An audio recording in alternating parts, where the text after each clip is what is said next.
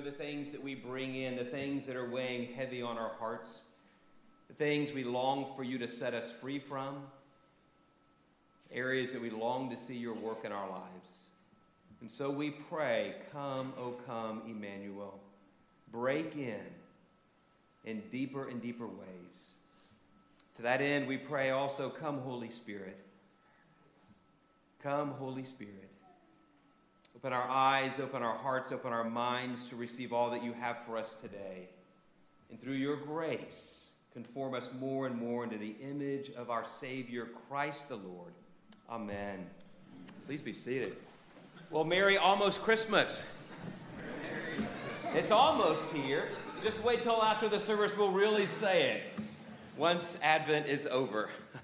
This is the fourth Sunday of Advent, and we are... Can you hear me? Oh, this is not working. This is working. All right, then I'll stay put.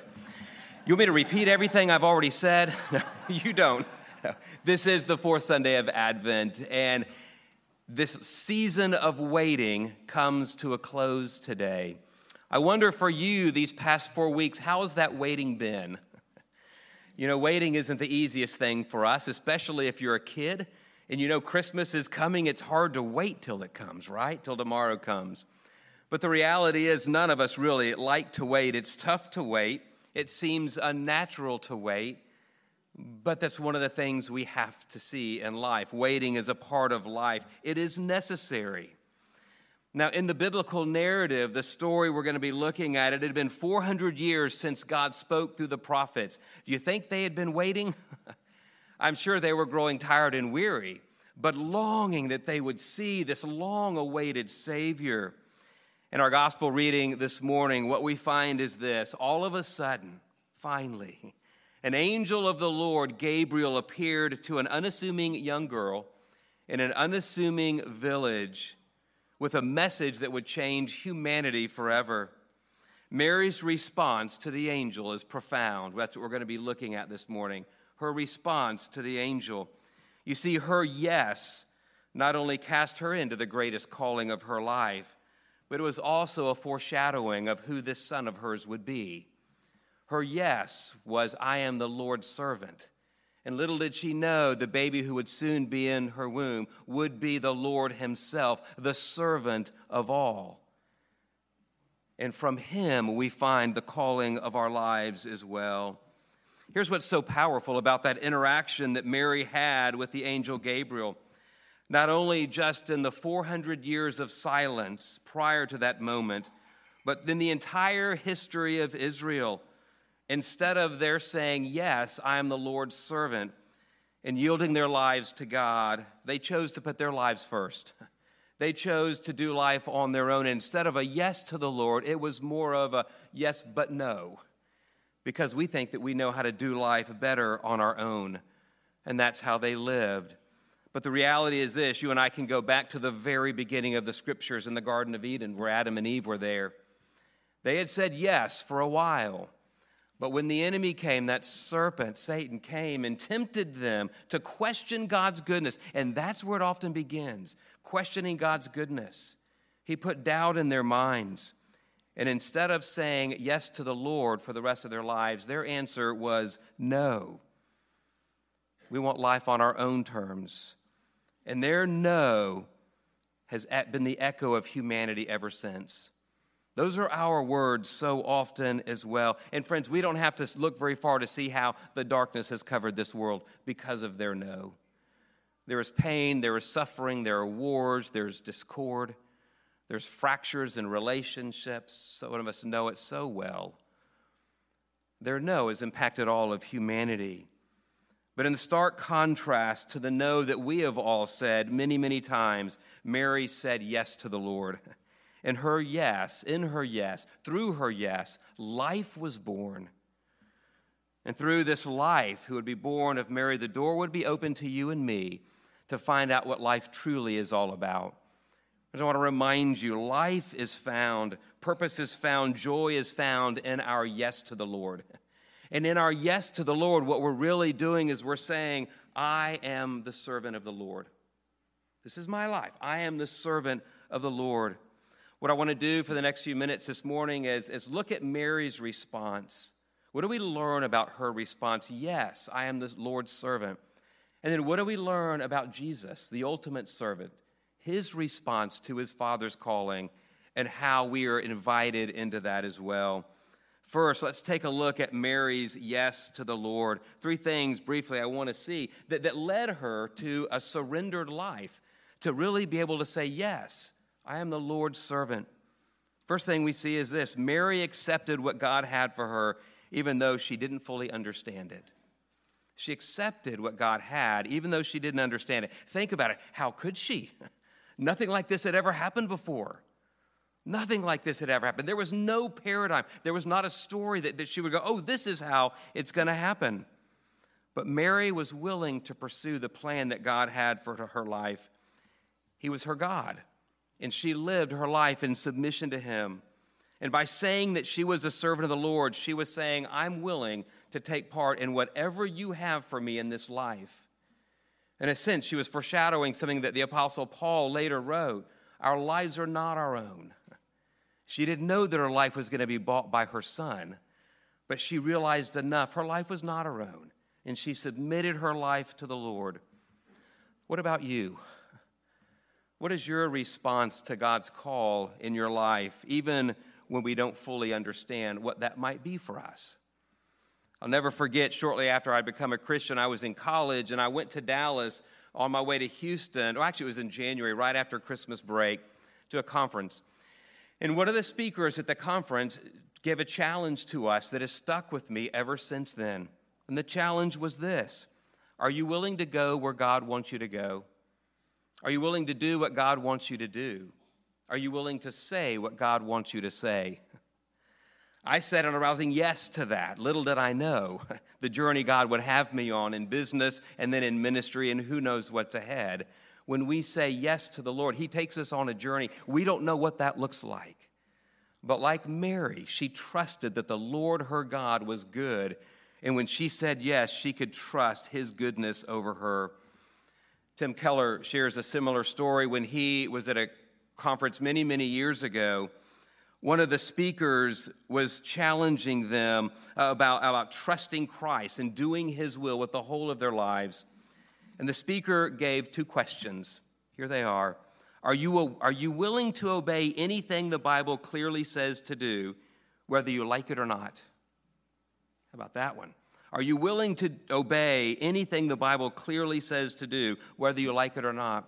The second question: are you willing to trust God in anything he leads in your life, whether you understand it or not? 2 provocative questions, aren't they? Well, the speaker went on to say, if you can't answer these 2 questions in the affirmative, then you may believe in Jesus in some general way, but you've never said yes to him. I am the servant of the Lord. Because to say I am a servant of the Lord is to do whatever his word calls us to do, to live in light of that obedience. And it's to be willing to accept and receive anything the Lord puts on our plates, because he is our God and he knows what is best for us. I read recently a prayer that John Wesley used to pray often. It was a prayer that he wrote to the Lord. He called it his covenant prayer. Listen to his prayer. I am no longer my own, but thine. Put me to what thou wilt. Rank me with whom thou wilt. Put me to doing, put me to suffering.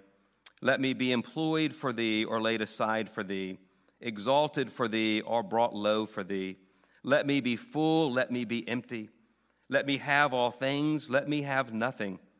I freely and heartily yield all things to thy pleasure and disposal. And now, O glorious and blessed God, Father, Son, and Holy Spirit, thou art mine, and I am thine, so be it. Amen. How about that prayer for our lives? That is the yes. That is a surrendered heart to the Lord. But the second thing I want us to see is not only did Mary live in submission to the Lord, she trusted, even though she didn't understand.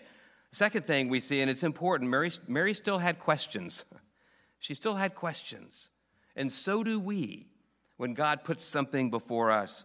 In verse 34 of Luke 1, that's what we read. Mary says, how will this be? And she asked the angel, I'm still a virgin. How is this going to be that I'm going to bear a child?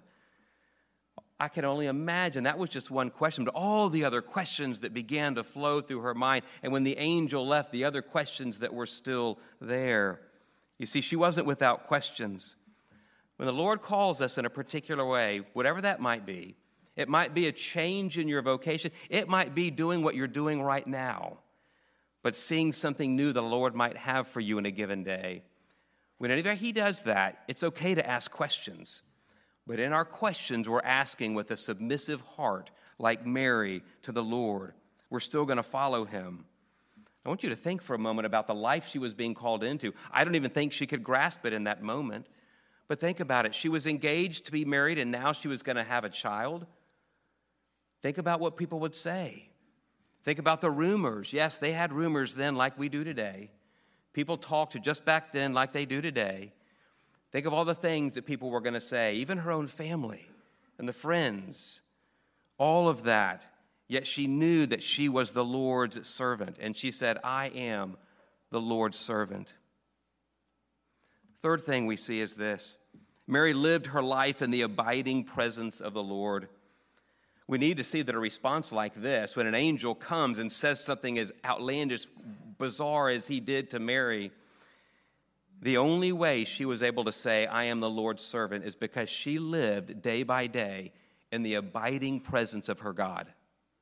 She knew him. She walked with him. She prayed to him. She knew in that relationship that she had with him, she knew the Lord's goodness. She knew that God was going to always be with her. And so when the angel comes, she was able to say, yes, I am the Lord's servant, because she lived her life abiding in God. Read John chapter 15. It's an amazing chapter in John's gospel. It's filled with Jesus' words about us abiding in him, the invitation to come and abide in Christ. And he uses this beautiful illustration of a vine and its branches. He says, if you abide in me, you're like branches locked to the vine. You're living in me. You're finding your life through me. Everything that the branches are able to flourish with, the grapes, the fruit, everything, are there because the branches are abiding in the vine. Friends, so it is with you and me. When we live our lives, not just a little quiet time here or a quick morning devotion and then go about our day and not think much about God till maybe even the next Sunday. What the Lord wants of us, what he invites us into, is the most glorious, intimate, abiding relationship with our God that we could ever imagine. Mary knew that. She couldn't have said yes otherwise. When God calls us and we walk in an abiding relationship with him, friends, we are able to say yes, even when we don't understand, even when we have questions, even when it might be something like, God, I don't know about this. Through our abiding, we know the goodness of our God, and we know that we would want greater than anything else is to walk in his fellowship day by day. That's what Mary knew. That's why Mary was able to respond like she did. We can learn a lot from her, can't we? We can learn a lot from her reply, I am the servant of the Lord. But little did she know those words she was saying would be what was the greatest characteristic of this child she would carry. He was the servant of the Lord. And little did she know that that servant would ultimately be the one, by his grace and mercy, to pay the price for her sins and ours on the cross. What a foreshadowing of the life of Jesus, the life of Christ in this world, the suffering servant. So I want to look now at what we learn from Jesus, what it means that he is the servant of all. Well, it's interesting when you read in Luke's gospel and you read about the description of who this one to be born of Mary is going to be. Listen to the description, verses 32 and 33. It says, he will be great and be called the Son of the Most High, and the Lord God will give him the throne of his father David, and he will reign over Jacob's descendants forever, and his kingdom will have no end. Now think about that description from a worldly perspective. What kind of king, what kind of leader do you think we would think he would be. I don't think we would see him as a servant. We would think that he would be a king like all the other kings that we've seen. We would think that he would be a ruler like all of the others, making a name for himself, not for others, lifting himself up, not lifting others up, ruling out of his own authority, out of his own power and might, all for himself. That's how the kings of this world do it. That's how the rulers of this world do it. But that's not how our King did it. He came as the suffering servant. Paul, in the book of Philippians, he was writing, describing, and inviting the new followers of Christ into a new way of living. Because, friends, when we say yes to Jesus, it is an invitation into a new way of living. And he begins to describe that no longer do we live for ourselves, but we live for others. Listen to his description. This is Philippians chapter 2, verses 3 through 8. Paul wrote, "Do nothing from selfish ambition or conceit, but in humility count others more significant than yourselves. Let each of you not only look to his own interest, but also to the interests of others. Have this mind among yourselves, which is yours in Christ Jesus, who, though he was in the form of God, did not count equality with God a thing to be grasped, but he emptied himself, taking the form of a servant, being born in the likeness of men, and being found in human form, he humbled himself by becoming obedient to the point of death, even death on the cross." Talk about the description of our King. No one would have written that, but that's who he is. I love it. It says, though he was in the very nature God, he emptied himself. Friends, listen, he was still God. He was still God, but he took on human form. You see, he didn't let his divine attributes go. He was still fully God, but he also took on full humanity, fully God, fully man. He wasn't lacking, but you know what he did? He took on the form of a servant. Our God, the Savior of the world, the one who would come to meet us in our greatest need, he came not to lord it over us, but he came to serve us and give his life away. Friends, I want you to think for a moment. Jesus' answer to the Father's call on his life was yes. I am my Father's servant. I am a servant of the Most High God. Jesus didn't come to do his own will. In John 6, verse 38, we read this. Jesus said, "I have come down from heaven not to do my own will, but the will of him who sent me." Friends, if Jesus lived his life in submission to his Father in heaven, why would we think our lives would look any different? The glory is when Jesus lived his life in submission to his Father, it became life-giving to you and me. And so it is when we live in submission to him, our lives become life-giving to those around us. But I want to take us back to that passage that Paul wrote in Philippians 2. Paul knew the temptation of our lives, didn't he? He knew life so well. He knew that the inclination of our hearts was not to live as servants, but rather every one of us here would rather be served than serve. Just ask Kimberly last night. I'll tell on myself. Ann Claire and Connor and our new grandson Henry are staying with us, and it was around 9:30 last night. On Saturday nights, I try to go to bed a little early because I get up really early on a Sunday. Kimberly had been holding Henry. It was his bewitching hour. Ann Claire was trying to get a little sleep before the next feeding. And Connor was up there with her. He was crying and crying and crying. So what did I do? I went over to her, and I said, I'll hold him for 10 minutes before I go to bed. She looked at me. She goes, really? She goes, you could have just not even said that 10 minutes part. She goes, that just ruined the whole thing. I get how hard it is to be a servant. I get what it looks like when we're called into doing something that we don't want to do, but we need to do it. And the natural inclination of our hearts is not to humble ourselves, is it? There's an amazing scene in Mark's gospel. I love this scene because it shows so much of our lives, humanity, humanly speaking, where two of Jesus' disciples, John and James, were having a conversation with one another, and they brought Jesus into the conversation. And they said, "Teacher, we want you to do whatever we ask of you." Well, what they were asking is they wanted the highest two places in the kingdom of heaven. beside Jesus? Well, when the other disciples heard it, I don't know how you would be, but they were indignant. They were furious. Look at them. What about us? Here's how Jesus responded.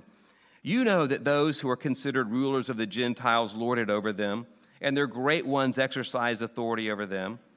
But it shall not be among you. But whoever would be great among you must be your servant, and whoever would be first among you must be slave of all.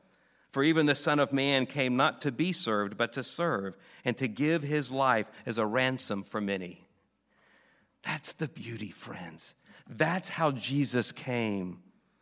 But the challenge is most of us would rather be served than to serve. Most of us have an unhealthy preoccupation with ourselves, if we're honest.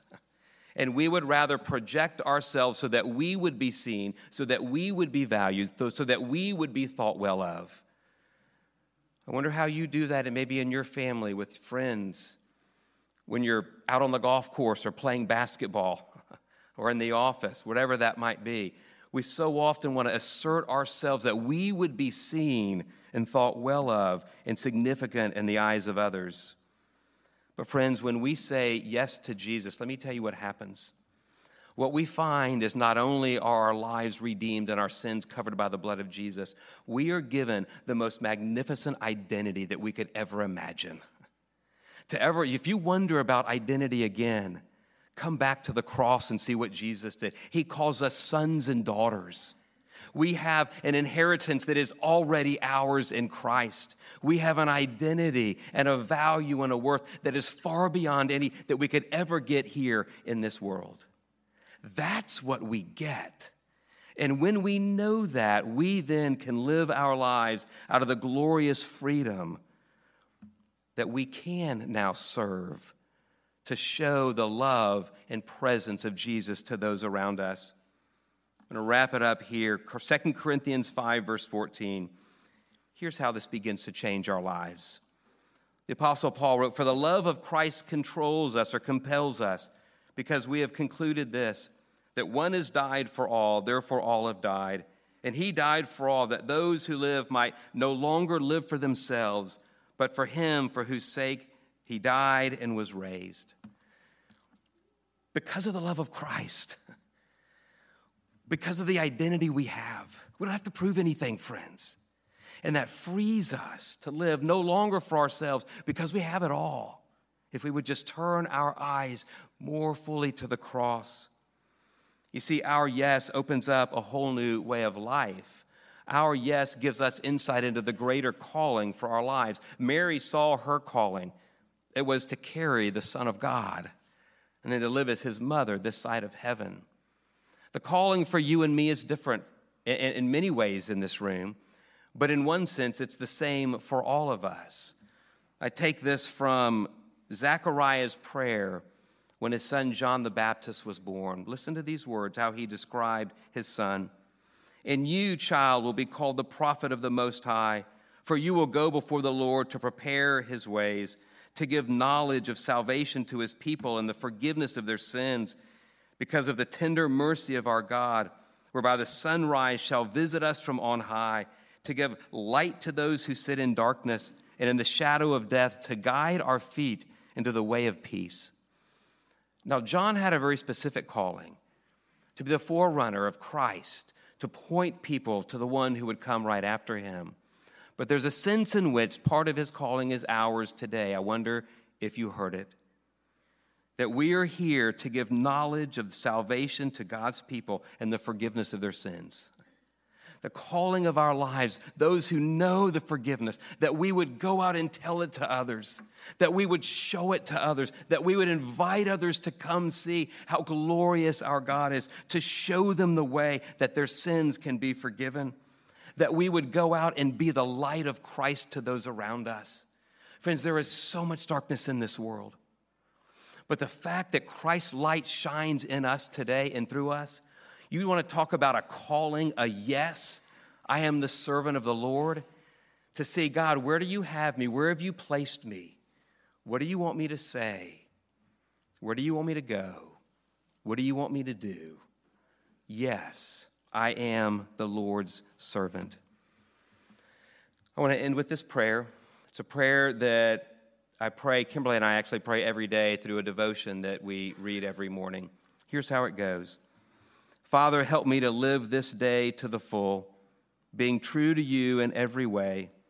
Jesus, help me to give myself away to others, being kind to everyone I meet.